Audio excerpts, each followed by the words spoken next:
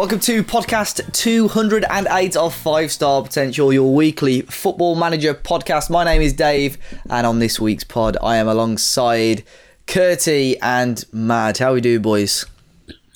Good evening. 4 years, and there's only 3 of us, eh?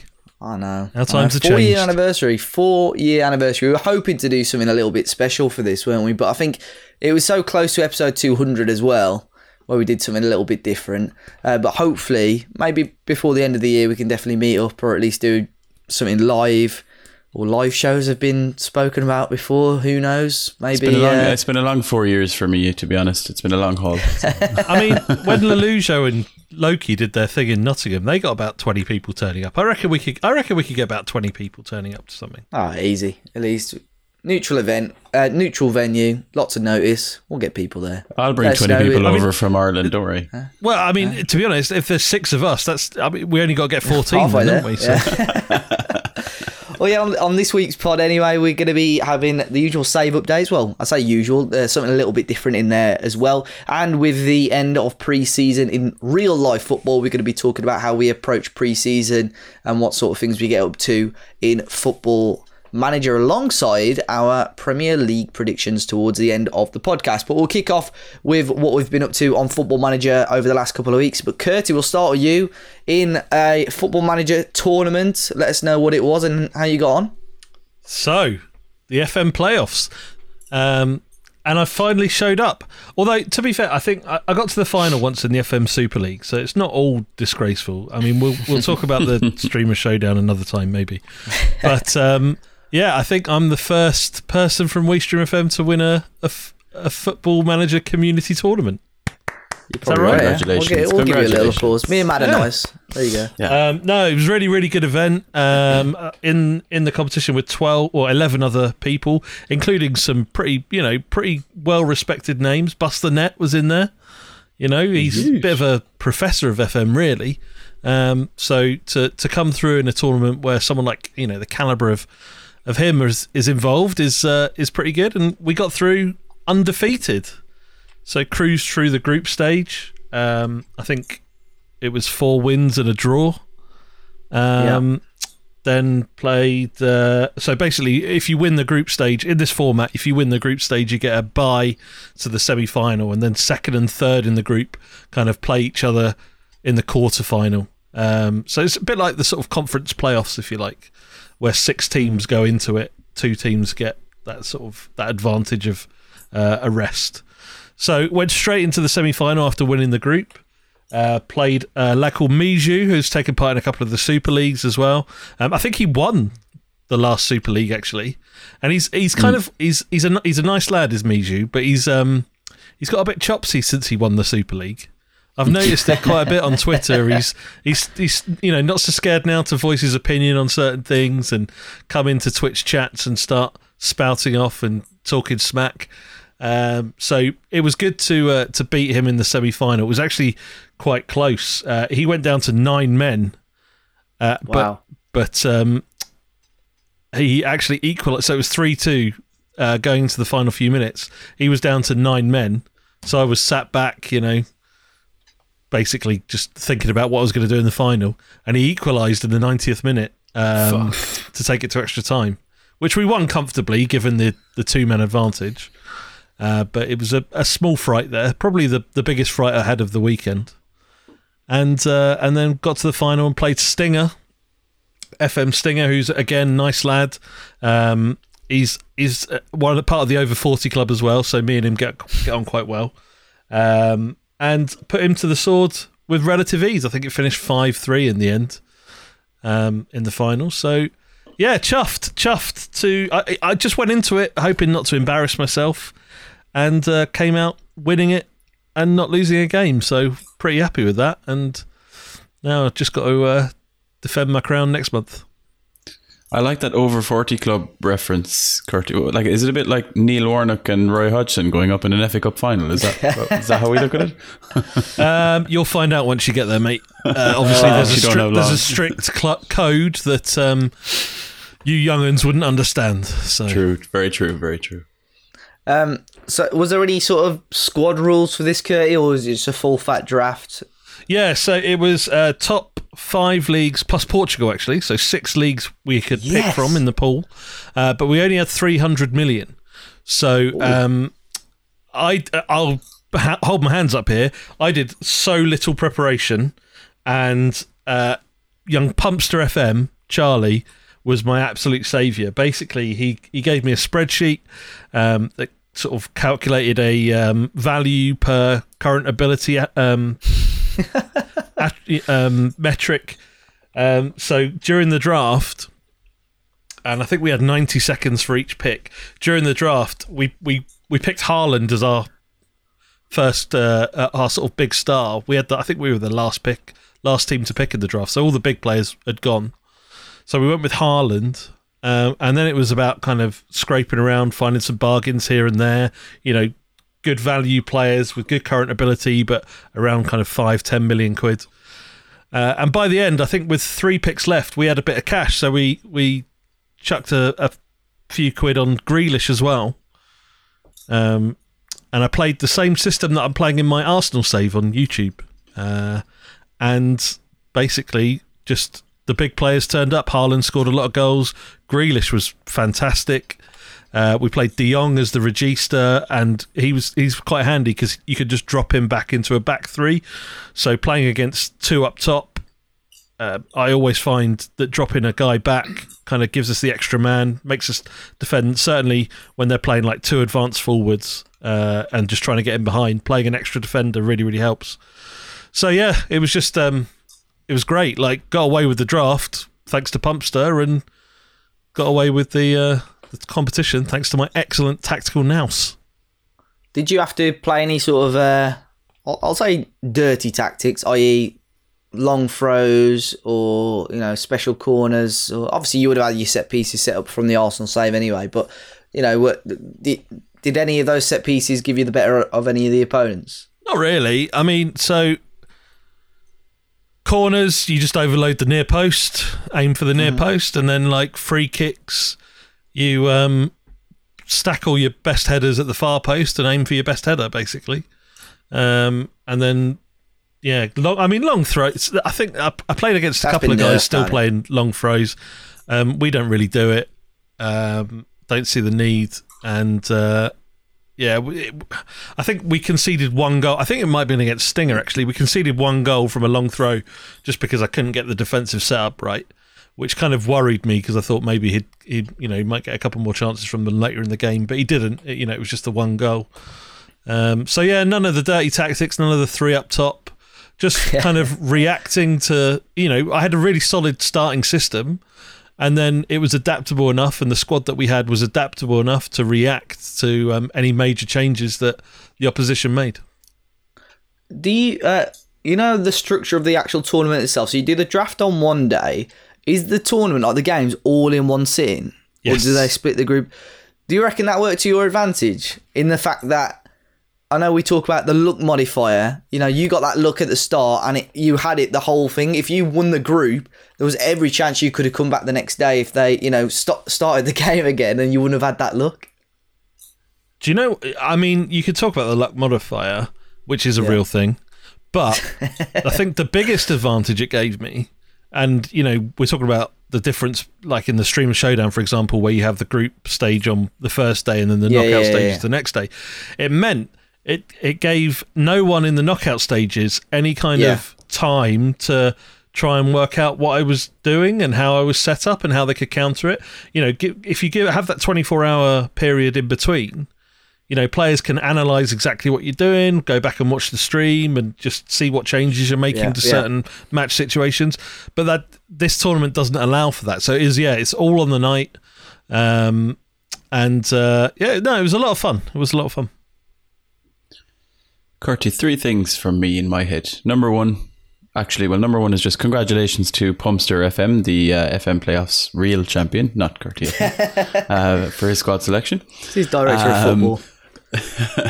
But I'm looking at your team here, Curty. So we talked about squad numbers, and maybe it's random, but is if it's a 20-man or a 23-man squad, how is Joel Matip sitting with a number 32 on? Is that something you've done? It is random, mate. I had no. It is random. It's very input. strange. I mean, doesn't he wear 32 for Liverpool? Maybe he does. I don't know. I was just wondering if it is actually the draft randomly assigning it. It just looked a bit out of place there. Yeah, no, nothing to do with me. My real question is Ruben Garcia. I haven't heard of him. I see you had him on the right there. Did he play for the whole tournament? Is he any good? I've not actually heard of him. He was hit and miss. So on the flanks, I had Ruben Garcia one side and who was the other side? Richarlison, yeah, Richarlison. Yeah. So both of them had good games, and both of them very much went missing in games. But I guess it's kind of what you expect from and your wingers can win you the match, but when you've got someone like Haaland and Grealish playing through the middle, and we play quite narrow anyway, so a lot of the play will come through De Jong and then through Grealish and then obviously up to Haaland. So a lot of the time, the match might have bypassed these guys, but they very much, shone when they need to. I think Ruben Garcia scored a brace in the final.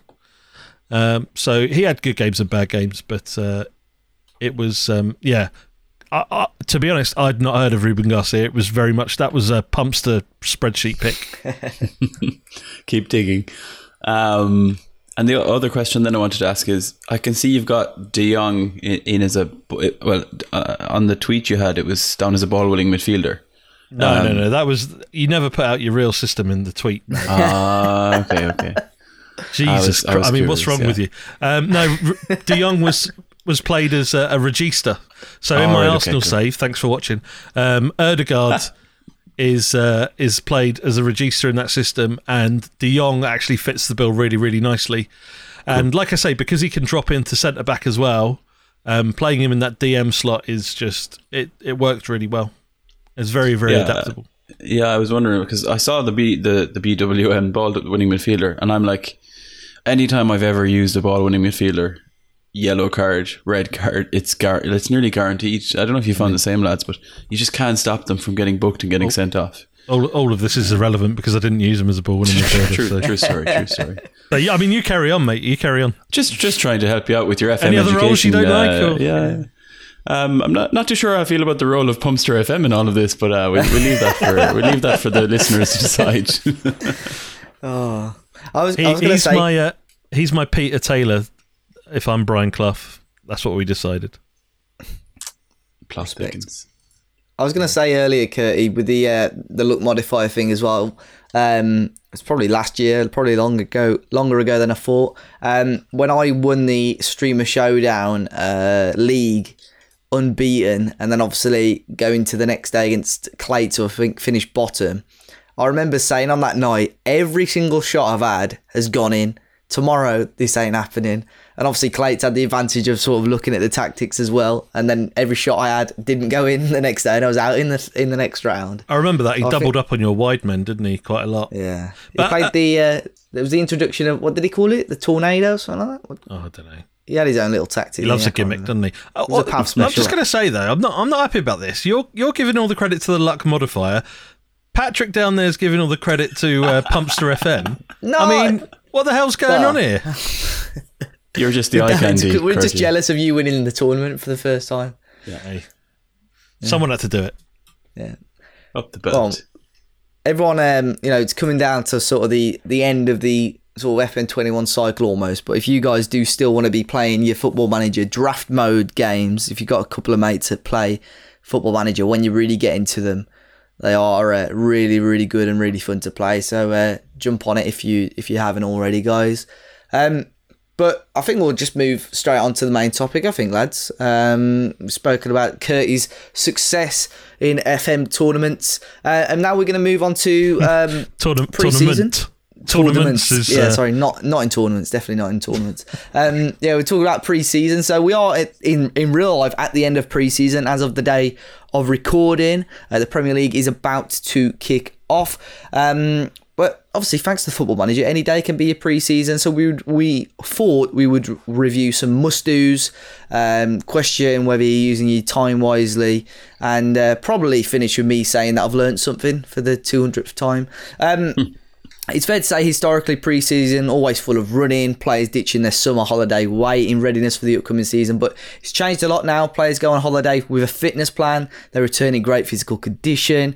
There's no room to construct a complex pre-season routine that's got you running around more than running around Scarborough more than Neil Warnock back in the day. So we'll start off with the training, lads. What should our schedules look like? You know I'm very lazy with my pre-season training or my training in general. Are you leaving your pre-season training to the default, or have you boys got a specific schedule that you like to run? For me, I don't do a huge amount myself because I know it defaults to a lot of the pre-season stuff anyway. Yeah. I do tend to, like, from the very beginning when the training starts, just throw in a load of the quickness training and the high intensity one, and then I kind of let it do its thing.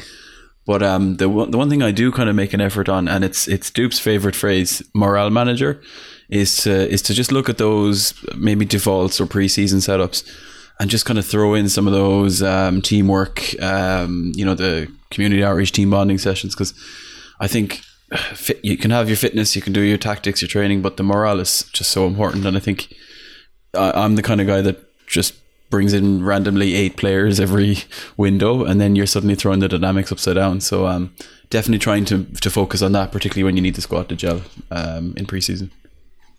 See, I've kind of settled on a system now. So I work back from the first game of the season. So say we have a 5-week pre-season. I'll work back from that first game, obviously, competitive game, to scheduling my friendlies. Probably no more than 6 friendlies, so 2 a week. In which case, I'm training heavily, like getting match tactics. To be honest, if you're playing 2 games a week, you don't really need to worry about the fitness side of things. It's all about getting them tactically familiar with what you're going to play at the start of the season. So those 3 weeks are all about the system.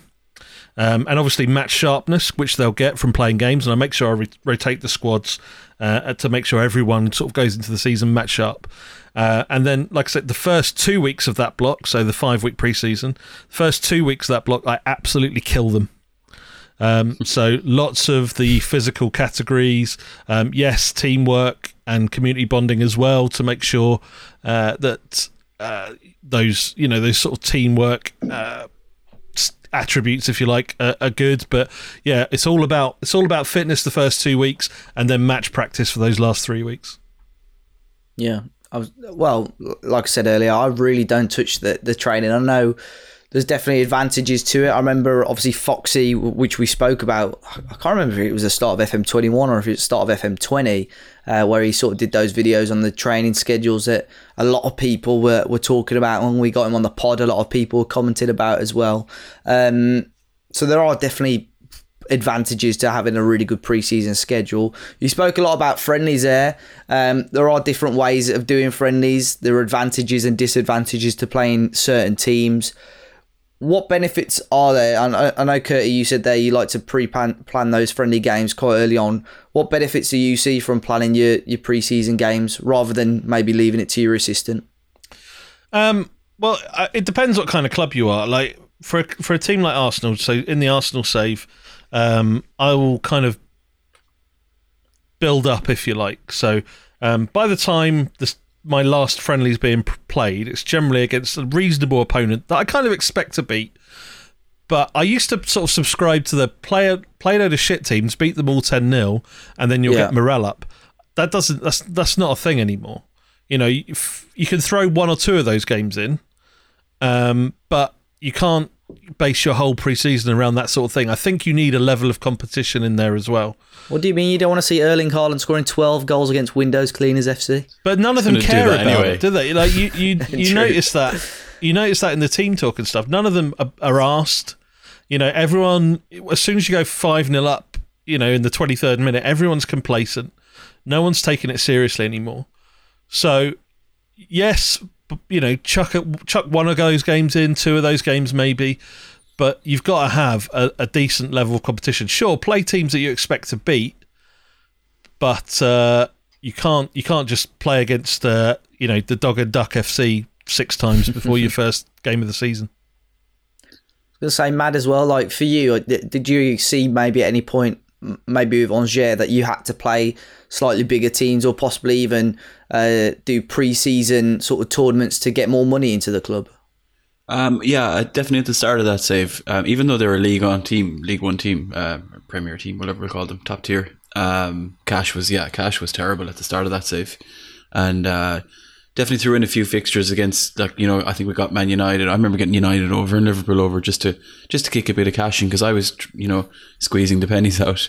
As the save progressed, where I would take it a bit more seriously is, let's say when you get into Europe for the first time. And normally as well, with a club with limited budget, they don't let you travel too far. Sometimes you're stuck in country, or you can only go to the neighbouring countries. So we're just heading across the border into Switzerland or somewhere for a little couple of hours drive. But once you start getting into Europe and it starts to broaden out, that's where I'm kind of like, right, let's get some friendlies against teams that are the calibre we'll play. And you know, you're starting to kind of give the Schalkes and the Wolfsburgs and these guys some friendlies. Just again, I think it's just to come in at the level that you're going to start at, particularly when Europe is on the cards, I suppose. But I'm not going to lie, I'll always throw in one last one against Dog and Duck FC to win 13-0 before we go in, just to have the night out after and have a few pints, you know. But yeah, like just trying to kind of match the caliber of the teams you're going to face in the season is where I do aim for. Are you, Curtie, I know you said about the sort of strength of opponent. Are you always cautious who you put as your last friendly game? I.e., if you put it as a strong team and lose, are you worried about morale shooting down right before the start of the season? No, not really. I think it has less of an effect. Like, I'll quite often schedule maybe a friendly cup for the last weekend of the pre-season. So, you know, you have two games that weekend against decent opposition, and you know, the finances at kind of top level are irrelevant, really. Obviously, if you're going lower down the leagues, that could make much more of an impact. But no, to be honest, I've stopped worrying so much about how much of an effect. Like if you have 6 friendlies and you lose them all, then I'd be concerned. Yeah, but generally, yeah, I'm much less hung up on the sort of, you know, on getting beat in a friendly here and there. I rotate the squad so much as well. Like it just, yeah, sorry, it's kind of irrelevant, really. It's all about getting the players match sharp, and having them motivated to at least compete in these games. Whereas, like I say, if you're playing Red Lion, it's just no one gives a toss. The other thing I think I've tried to use friendlies for, because of the teams probably I've managed in the past, I might do a lot of retraining of positions or roles. So just to get that kind of flexibility or players that can play in multiple positions. If you don't play them when they're doing that kind of training, it just takes longer. So let's say you're trying to retrain a DM as a right back or whatever. Bringing them in and giving them a run in the friendlies, even if you're not planning to use them or if they're younger. I think the friendlies definitely help to accelerate that a little bit, and you'll benefit from that obviously then in the season when you've a bit more depth. So that helps to accelerate that. Yeah. I've had that like where you play someone in, like you have to bring someone on or something in an unfamiliar position, and then like the next game it's like they've got like a red dot or like an orange dot in that position. They're like, holy shit, this guy must be like super adaptable if he's already starting to get used to this new position when I've put him in it for like 20 minutes at the end of this game. There is definitely sorry, I was just going to say there is definitely a logic to it. I haven't seen it as quick as one game. That's pretty good going. But I've actually measured it in that Angers save. I ended up with a new gen that I brought in, and I actually wanted to fully retrain him, and I actually tracked it. So I grabbed those screenshots, Curtie, where it started kind of no circle, then a red one, and it was gradually getting kind of amber, yellow, up towards green. I think it was about 9 months to get up to kind of green, with giving him that game time as well. So it's interesting to watch. Yeah. I bought Eric Garcia at the end of season 1 when his contract ran out, and I wanted to play him as a DM, like as a more defensive option as DM rather than Erdegaard, and it probably took him like even to get any sort of familiarity, even though I was training him on it and playing him there whenever he played, probably took him like a good 6 to 8 months to even get up to like accomplished in that position. Well, I think of it. I was actually, I'm pretty sure I wrote a piece on it for the Byline, so we might drop that in the description if anyone wants to look at retraining positions, because it takes a while to test it, and you need a bit of patience. But it's nice to see how it progresses. So we might grab a link for that. I think it's definitely a underutilized part of the game, and I think it's probably due to the amount of time it takes, isn't it? Like the retraining the positions. I think the only other time I've managed to do it is when I think I've mentioned it fairly recently in I did an 1860 Munich save years ago. I had a guy who played up front for me who I really liked, but I signed another striker that was better than him, but I still wanted him to play, so I retrained him as an attacking left midfielder, and he was really good, and in the end got trained there. So it's always a nice feeling when it does come off and it eventually happens. And obviously, I know, like Mad said, he mentioned that article there. There'll be a couple of Byline articles that I put in the description of the podcast if you want to check out. And obviously, going back quickly to the friendly cups that you've spoken about, or the tours themselves, I think when you're a bigger club especially, you get the option of where you want to go for pre-season for parts of it, mainly due to commercial gains, obviously going on tour abroad, playing your affiliate clubs, signing star players and so on. And then you have got the financial gains of those smaller friendly cups that you could take advantage of when you're a smaller club or you need that bit more money. I know Dupe's he pushes that quite a lot. I know Dupe does 2 or 3 friendly cups during his pre-seasons normally. And I think, he always invites the same teams as a little bit of tournament. I think recently you can save the history of them now, can't you, as well? If you keep the same name, you can. Is that it? Yeah. It saves the history. Yeah, I didn't know that. I must try that. Yeah, it's cool. Yeah, it's quite cool. You do have a few in real life. I've not seen so much this season, probably because of COVID and so on. But there are definitely a few little tournaments that do happen. Me and my mates. Like I got a couple of mates who are Arsenal fans. We used to go to the Emirates Cup like every year. Emirates, yeah. And it was just we'd go club level, which is like the posh bit, and you'd get like beers at half time and stuff. We used to do the two pint half time challenge. So you have to wait. You have to wait for the whistle to go. Get to the bar, drink 2 pints before the second half kicks off. It's tough. It's not easy. It's not as easy as it sounds. Matt does that in 5 minutes. Just getting served is often the problem. Every time the ref blows his whistle, let's drink a pint. No, is that not? Matt does it before she's poured the second, yeah. But that was quality. They used to play some good teams, like Ajax, Valencia were there, Milan probably. I can't remember off the top of my head, but used to be like a really, really fun day out. It's kind of a shame now because don't a lot of them happen, like a lot of those friendly tournaments kind of seem to happen abroad now.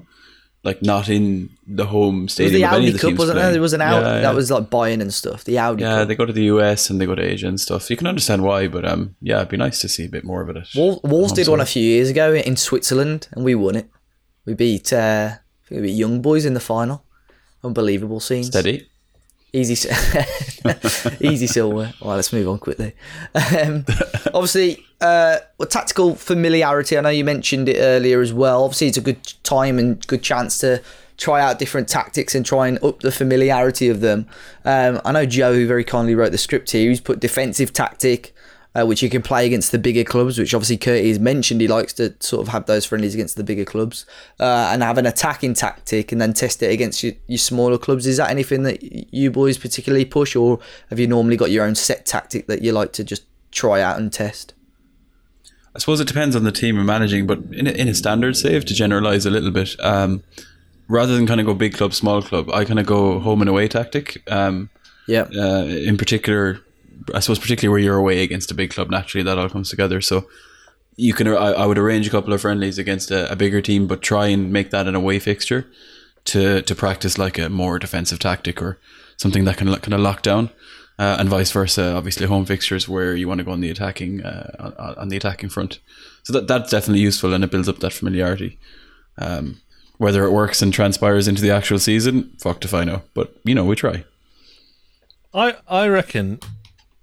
Like, yeah, testing tactics in friendlies is fine, but how often do you like absolutely rinse pre-season, win every game 7-0, and then go into your first game of the season and lose 1-0 at home to Norwich or someone like that? Do you know what I mean? Guaranteed. So, yeah. So I think there's an element of it you have to take with a pinch of salt. Yes, I mean you could probably find fundamental problems with the system during pre-season, but just I don't know, just don't get too carried away. I think it's just I've seen so many pre-seasons like get flipped on the head as soon as the real season starts. So I don't know. I suppose that's one of the big reasons why you shouldn't play or you sort of still manage who you play, because like you said, it's always nice to play those teams and beat them 10-0, but you're never ever going to pick out your tactical flaws if you're playing teams that you're like 4 or 5 levels above, are you? You do need teams that are still going to give you a challenge that's going to test your tactic as well, I suppose. Curtis nodding his head. Yeah, no, I agree. And I don't know, like there are times in I generally play through preseason, but there are times when like if I'm dead, I've got my systems set, I haven't done any major business in the transfer window in the summer, where I'll just assign it to my assistant because I know exactly how I'm going to set up, and I'm comfortable with my starting 11, and I'll just pick the teams that we play and let the assistant do it. But it's quite rare that happens. But yeah, I don't know. I've put a lot less emphasis on pre-season in the last couple of FMs, I think. And I think, to be honest, do you just get Pumster? You don't just get Pumster to do it for you, no? Yeah, he does. He does all my prep. So bless him. He's a good lad. He is a good lad. Shout out to Pumster. Yeah. Well, in addition, obviously, to the points that we've made, and we mentioned set pieces a little bit earlier when we spoke about the FM playoffs there. Obviously, pre-season is a perfect time to sort of judge those set pieces and so on. But most of us do have like a plug and play system that we like to use. Whether we've used it on previous saves or whether some people have downloaded it that have got default set pieces. Who knows? But obviously, Till pass it. Yeah, the old tilt pass it. But obviously, pre-season is a chance to see if there's more to a set piece than aiming for the big lump at the near or far post. And obviously, you might have players that you can implement in certain areas, and there's no better time than pre-season to check that out. So, do you boys ever change or adapt your set pieces throughout the season? I suppose you do throughout the season, or do you pay attention to the stats? I know Curtie does in particular with that sort of thing. I think it basically is as simple as lumping it to your biggest header at the near post. Like the set piece creator is very, very like it's kind of time consuming, and if you need to change something in a game quickly, it's not going to happen. You're not changing anything quickly in there.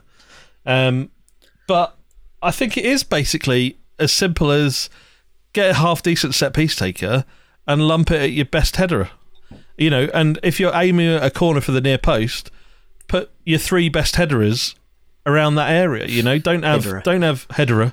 Don't have one there and then 2 at the far post, because they're wasted. Just your player taking the set piece isn't going to get it perfect every time. So just put your players in the areas that he's aiming for, and you'll reap the rewards. And also train set pieces as well. Absolutely, that is key. Train set pieces. I think I wouldn't say I use pre-season to do it, but I feel like I'm just throughout the whole season trying to figure it out, because I'm just not very good at set piece systems. So I'm always trying to find something that works. But in the save I have now at Bologna, I said, you know what, I'm going to spend 5 games testing out a couple of different ones. And we have Yanis Hadji there, the guy who brought in from Rangers. He's a Romanian guy, and he's got 16 crossing, 17 free kick taking. So he's obviously got that technique. And then we've got Adam Ida up front, who's he's 6'3". His heading is like 12, but his jumping reach is about 15, I think. So I've stuck him on the back post, and whatever it is, over the course of probably 10-15 games, I've seen at least 4 back post corners where Adam Ida is just rising at the back above the guy in front of him because he's got up first and just heading it down into the net. Is your corner taker aiming for the back post? Yeah, aiming for the back post, and I've got Ida at the back, kind of rising up. Just simple. It's beautiful. Just easy. I've been playing this game 25 years, Curty, so it's taken that long to get there. But it's lovely to see it actually work. However long it'll last, I don't know. Yeah, well, obviously another part of pre-season is your recruitment side of things, and I know another humble plug here. We will put an article to this one. Joe did a 6 steps to signing an uninterested player article on the Football Manager website on the byline as well. Probably last year, was it? Maybe even longer ago. Oh no, it was FM21, so it was definitely sometime in this game. But he talks about obviously going to matches throughout pre-season to watch players and increase their interest in a transfer to your club. I know the old school phrase we used to use was the Teach Pursuit, because it is what Teach, the 5-Star Pod OG, used to love doing as well. Do you boys visit games when you're scouting a player? Do you look at how they perform in the match engine, or is it purely to get the media talking, to try and get your name out there? If I'm honest, it's something I've never done. I do if I'm trying to do the Teach Pursuit, basically. Yeah. Like normally I'll decide that a player is a target through other means, but if I'm struggling to get him interested, or I want to unsettle him, or I want to force his hand to maybe put in a transfer request or whatever, then I will go. And literally all you need to do is spend like 2 seconds there, and then you can leave, but just it's just all about attending the game, and then you'll get the news article afterwards, and you'll get the rumblings in the press. And so yeah, definitely something I've used, not often, but it is a good tool, and it still is effective. I can tell you right now that article Joe wrote works. Now, I can't say it's going to work every single time, but I actually tested this about a couple of days after he wrote it. I'm struggling to remember the player, but it was literally like that. No interest whatsoever in talking to us when it came to the contract. And I literally went through some of the steps that Joe has in there. Probably took a couple of months maybe, watching a few games, trying to get him unsettled. Whenever he got an opportunity in the media to talk about it, just doing some shithousery and saying, yeah, we want him in. And eventually then it turned, and nothing much changed. It was still within the same season. So definitely hit the description for that article by Joe. It's also on the byline for Football Manager under the Wednesday Wisdom. Well worth it if you're struggling that. Love that. Finally, boys, pre-season, any other things that you reckon we've missed out there that you think need mentioning, or we pretty much covered it all? Yeah, I mean, a lot of my focus is on like the training side of things. I think we've covered that, but I feel like we could go into more depth with that maybe at some point. But yeah, apart from getting players match fit, making sure the system's right, and what else can you do really?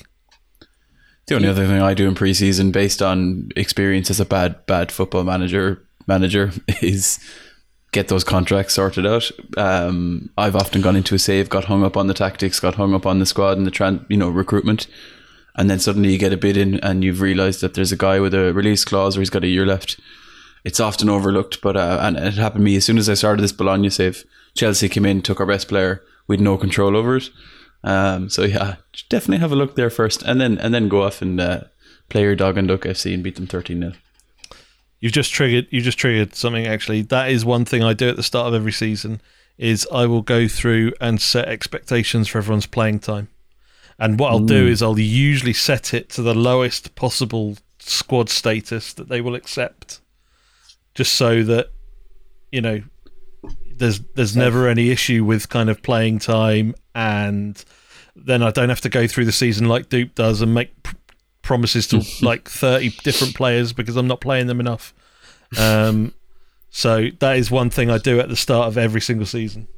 That's good. I've never tried that. I was going to say one quick thing as well, which I've done recently this week. Obviously, I think I mentioned on the last pod, on the save update, I had a guy called Bruno Tabata who had a 70 or 75% clause to his old club if I sold him. So basically, if I sold him, I was getting jack all. On the Sporting Save this week, Manchester United registered their interest in him. and I just had a brainwave, and I thought, what would happen if I just used him in a swap deal for someone else? Because obviously I'm not going to lose the 75% then. And I managed to sign Aaron Wan-Bissaka, straight swap for this guy. So therefore, I got a good player in return, and I didn't lose 75% of this guy's fee as well. I like that. So it was a big brainwave by the big dog there. So 200 IQ move there, Dave. Yeah, 100%. Right, we'll move on then. Instead of a quiz this week, like I said earlier, we're going to be doing our Premier League predictions. I spoke a little bit about, obviously, Premier League transfers and stuff, and how the squads were looking a little bit in last week's pod. But we've got a few different parts here. We're going to be talking about, well, let's just kick off with the league winner. We'll start with you, Matt. Who do you reckon is going to win the Premier League? If we'd have recorded this pod last night, I don't know if my answer would have been different, but on the day of recording, a certain Mr. Lukaku has probably just arrived in London. So that's really made me wonder. I can't look past Chelsea now. I think, I'm looking at City's, obviously City quality side. Unless City in the next 2 weeks match that level of bringing in that type of goal scorer and striker, I got my money on Chelsea here. Chelsea. Curtie, who are you going for? I mean, I kind of feel the same way. I mean, like, the whole Harry Kane situation just makes me think that, City have kind of shot themselves in the foot maybe by paying 100 million for Grealish, because it's got Daniel Levy has then gone, well, if that's the market value, then Harry Kane's got to be worth 150, 170, So Man City are then knackered. They now can't buy him for that sort of money. And I just struggling to see, apart from maybe Lautaro Martinez, maybe, but it looks like he might be off to Tottenham. He's staying at Inter, I think. Is he staying at Inter? Yeah, okay. He said today, yeah. So, what kind of calibre of striker could they possibly bring in? And, we're approaching the first weekend of the season, and there's no moves happening, and going into a season with Jesus as your only striker seems mental to me. So as much as I don't want to say it, I'm probably going to go Chelsea as well. I can't see United winning the league. Liverpool, I think, possibly need another season. I think they overperformed for 2 years, and obviously last year was a bit of a disaster right until the end, and they're getting these players back, and we have no idea what sort of player Virgil, is he going to be the same player? Yeah. We have no idea. So I think process of elimination, Chelsea. Yeah, well, I'm pretty much in the same camp as you guys. I said earlier in the week on another podcast, I think Chelsea are going to win it. Unless, if City get Harry Kane, I know you spoke about it a little bit there. There's rumours again on the day of recording that he may well still be on the cards. If City get Harry Kane, I think it's going to be very, very close between them and Chelsea, and I'd probably edge towards City. If City get Harry Kane, it's Man City will win the league.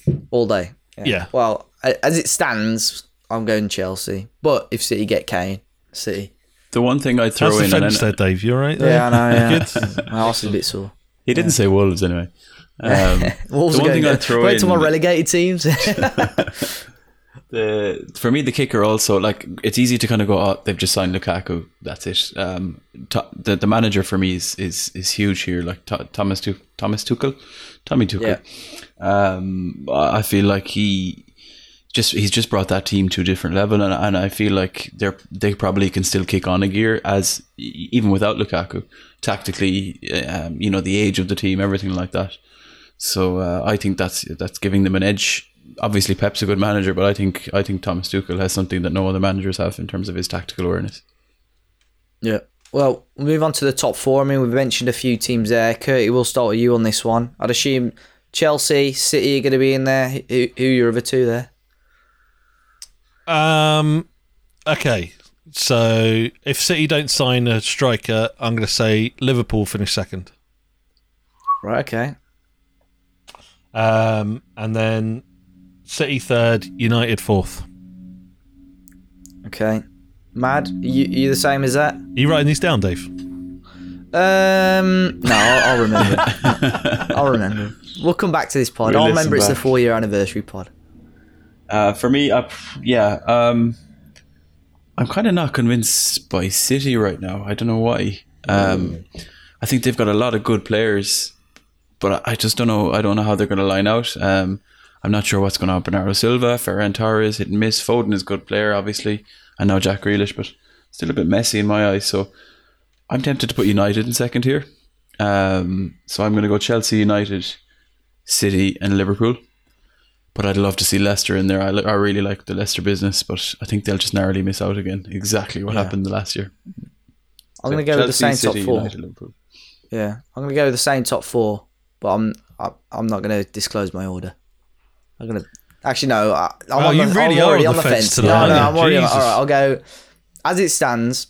Chelsea top, City second, United third, and Liverpool fourth. There you go. Mm-hmm. Relegated then, Mad. We've got obviously the teams that came up are Brentford, Norwich, and Watford. I think there'll be some people's favourites to go straight back down. But who are you backing at the minute? Well, you're asking a Newcastle fan about relegation. I know. I was going to say that as well. Yeah. I have concerns over Newcastle. I don't think they'll get relegated unless they lose a player. I think it looks like we're getting Joe Willock today. If we can keep Wilson fit and keep, say, Maximin in the team, because he was linked with a move away, I would have serious concerns over who they could bring in. So as of right now, I'm happy enough with that. I worry for Watford and Norwich. They're definitely, for me, both in the bottom 3. And I'm kind of optimistic about Brentford and not so optimistic about Southampton. So I'm going to say something a little bit odd and go Southampton to I mean, that's odd. I think that's a fair shout, yeah. I know they brought in Armstrong, who's decent but unproven at that level. Ings is a huge loss at this, a week beforehand. So yeah, I have concerns for Southampton. What do you reckon, Curty? I mean, I don't think Southampton's a weird shout at all. They were in my bottom 3 as well, alongside Norwich and Watford, who I think are poor. I think Brentford will stay up. I worry for Newcastle. I think Wolves could be down there towards the end of the season, but I could, could be wrong. But I think that there's easily probably 3 or 4 teams that are worse than Wolves. So I don't think Wolves are going down, but I don't think it's going to be. I don't think they'll be as comfortable as they have been in previous years. But yeah, Newcastle, I'd fear for. But I think it's going to be tight. I think, like we saw at the back end of last season, a couple of wins towards the end, and Newcastle finished 12th, I think.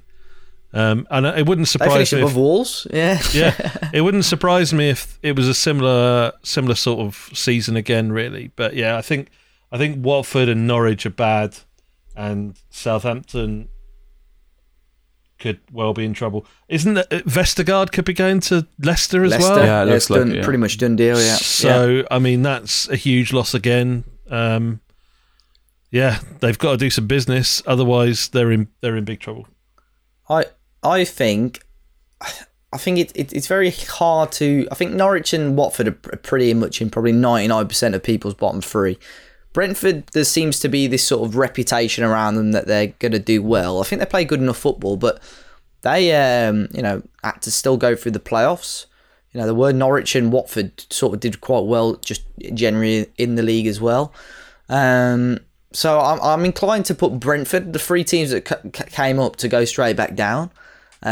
Although that does very rarely happen. Newcastle, who we've mentioned, I think they've got to keep St. Maximin and Wilson fit, like you said. If they don't, their team just looks very, very average. Wolves, I can understand why people think, but like you said, there are definitely worse teams than Wolves. It just depends. Well, our first 3 games are Leicester, Spurs, Man United, but after that, we've got a big chunk of games of teams that really are beatable. Palace as well. I don't know if either of you mentioned Palace. I know they're signing a couple of good players, but got Vieira in charge, who's pretty unproven at a top elite level. Be interested to see how they get on if it goes pear-shaped there. But yeah, my prediction is the 3 teams that came up to go straight back down again. Before we move on to the top goal scorer, I know Mads just mentioned possibly first manager to be sacked prediction. Curtie, I'll start with you first. Who do you reckon? Oh, I hadn't even thought about this one. Won't be Daniel Farke. I don't, probably, who's the Watford manager? Cisco. I was going to say the same. Cisco. Yeah. I mean, they love chopping and changing, don't they? Yeah, they got a dreadful reputation for that. I'm going Cisco as well. So you've got two. You're both going for Cisco? I'm going for Cisco, yeah. Well, I have to go different then. I'm gonna go for that? I thought about it because, like you said, I mean, Watford are so trigger happy with managers. It's a swinging door, really. It's a revolving door. I don't know. Fans back in the stadium at Newcastle, 52,000 of them. Ooh. Abusing the shit out of Steve Bruce. All this stuff to do with the takeover and everything. I can't see Steve Bruce lasting. Well, part of me doesn't want him to. Fair, like, it's nothing against him, to be honest. I just think that it's gone too far and the fans have made up their mind. And yeah, with a full St. James's Park and things don't go well, not looking good. I'd say Steve Bruce. Hassan Hootel could be a shout as well. No, that's not a bad shout. True that. Too hard to pronounce though, Curty. We couldn't be doing that. True that. Right. And top goal scorer in the Premier League. I'll start. I'll go with... Oh, actually, I say that. Let's go. I'll go Lukaku. New sign. I think he's going to absolutely smash it. Who do you reckon, Mad? I don't want to go with Lukaku. I want to go with who I thought before Lukaku. I think Salah's got one big season left in him. I think he spent the whole summer. I think it's one of the first summers he's not done much on the international stage. Had a chance to recharge. And yeah, I think Salah has another, I don't want to say 30 goal season in him, but like a 25, 26 goal season in him, where he's likely to get a couple of hat-tricks and rocket up those charts. He's been up there non-stop, and I think he's got one more season in him. So Mo Salah for me. I'm going to be boring and go Harry Kane. I know obviously there's been like question marks over his professionalism and what have you in the last few weeks, but I think wherever he's going to play, he will give 100%, you know. So whether it be, I mean, if it's a Man City, I think he absolutely cruises it, and if it's a Tottenham, I still think he's in with a massive shout of winning it. So yeah, Harry Kane. And finally, promoted from the Championship, who are three teams that you boys reckon are going to be in the Premier League next season? Looking well ahead here. Mad, will kick off with you again. It's nice that Newcastle aren't in the Championship. I would probably lean, I suppose the one that stands out to me is Fulham, I guess, obviously having gone back down. I didn't realise they'd brought in Harry Wilson, who's a great player. Yeah, they spent big on him as well, relatively big. That's a good signings, Fulham. Yeah.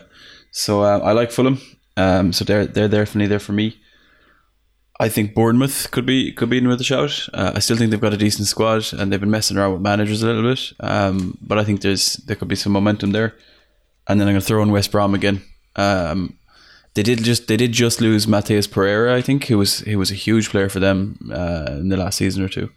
But they brought in a couple of decent where he players. went as well, isn't it? Yeah. I mean, he released a kind of a note to thank the club, and he kind of basically said, "Look, this is a huge opportunity for me and my family that we can't turn down because it's basically going to set him up for life." So yeah, it is what it is. At least he's not lying about it. So fair enough.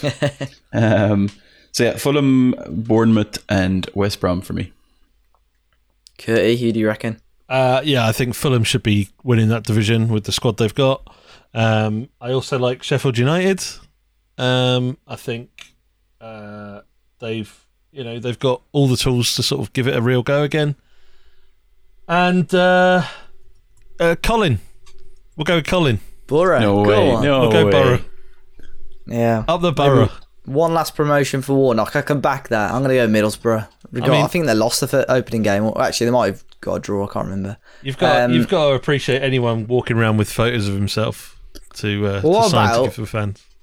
Middlesbrough with Colin, Cardiff with McCarthy, and then who else? Not West Brom. Fulham. Let's go Fulham. Fulham, Cardiff, Middlesbrough. There you go. Outside three. Inject that into me. Yeah. I saw just on the Sheffield United topic. I saw they were linked today with Ronaldo Vieira, greatest name player ever. So yeah, I think it's actually true. Ronaldo Vieira, I think he was in Serie A, I think so, and he Played for Leeds, didn't he? They went to Sampdoria. Yeah. They still got Sander Berge there as well, and David McGoldrick up front. Those championship clubs, they've kept hold of a couple of big players. They have indeed, yeah. Very interesting to see how they get on. But that does bring episode 208, the 4-year anniversary of 5-Star Potential, to a close. You can find the links for each of us in the podcast description or by visiting WeStreamFM.com, where you can see this week's new article, 10 Wonder Kids You Can't Sign in FM22, written by our very own Mad FM, alongside a couple of the byline pieces that we spoke about earlier in today's podcast. 5-Star Potential is available on iTunes, Spotify, and most other popular podcast apps and platforms, with a new podcast released every week. Thank you all for listening, and there will be more from us next week. Say goodbye, boys. Right. You do that better than Matt. Cheers. Thank you. No worries. Wow, that just happened.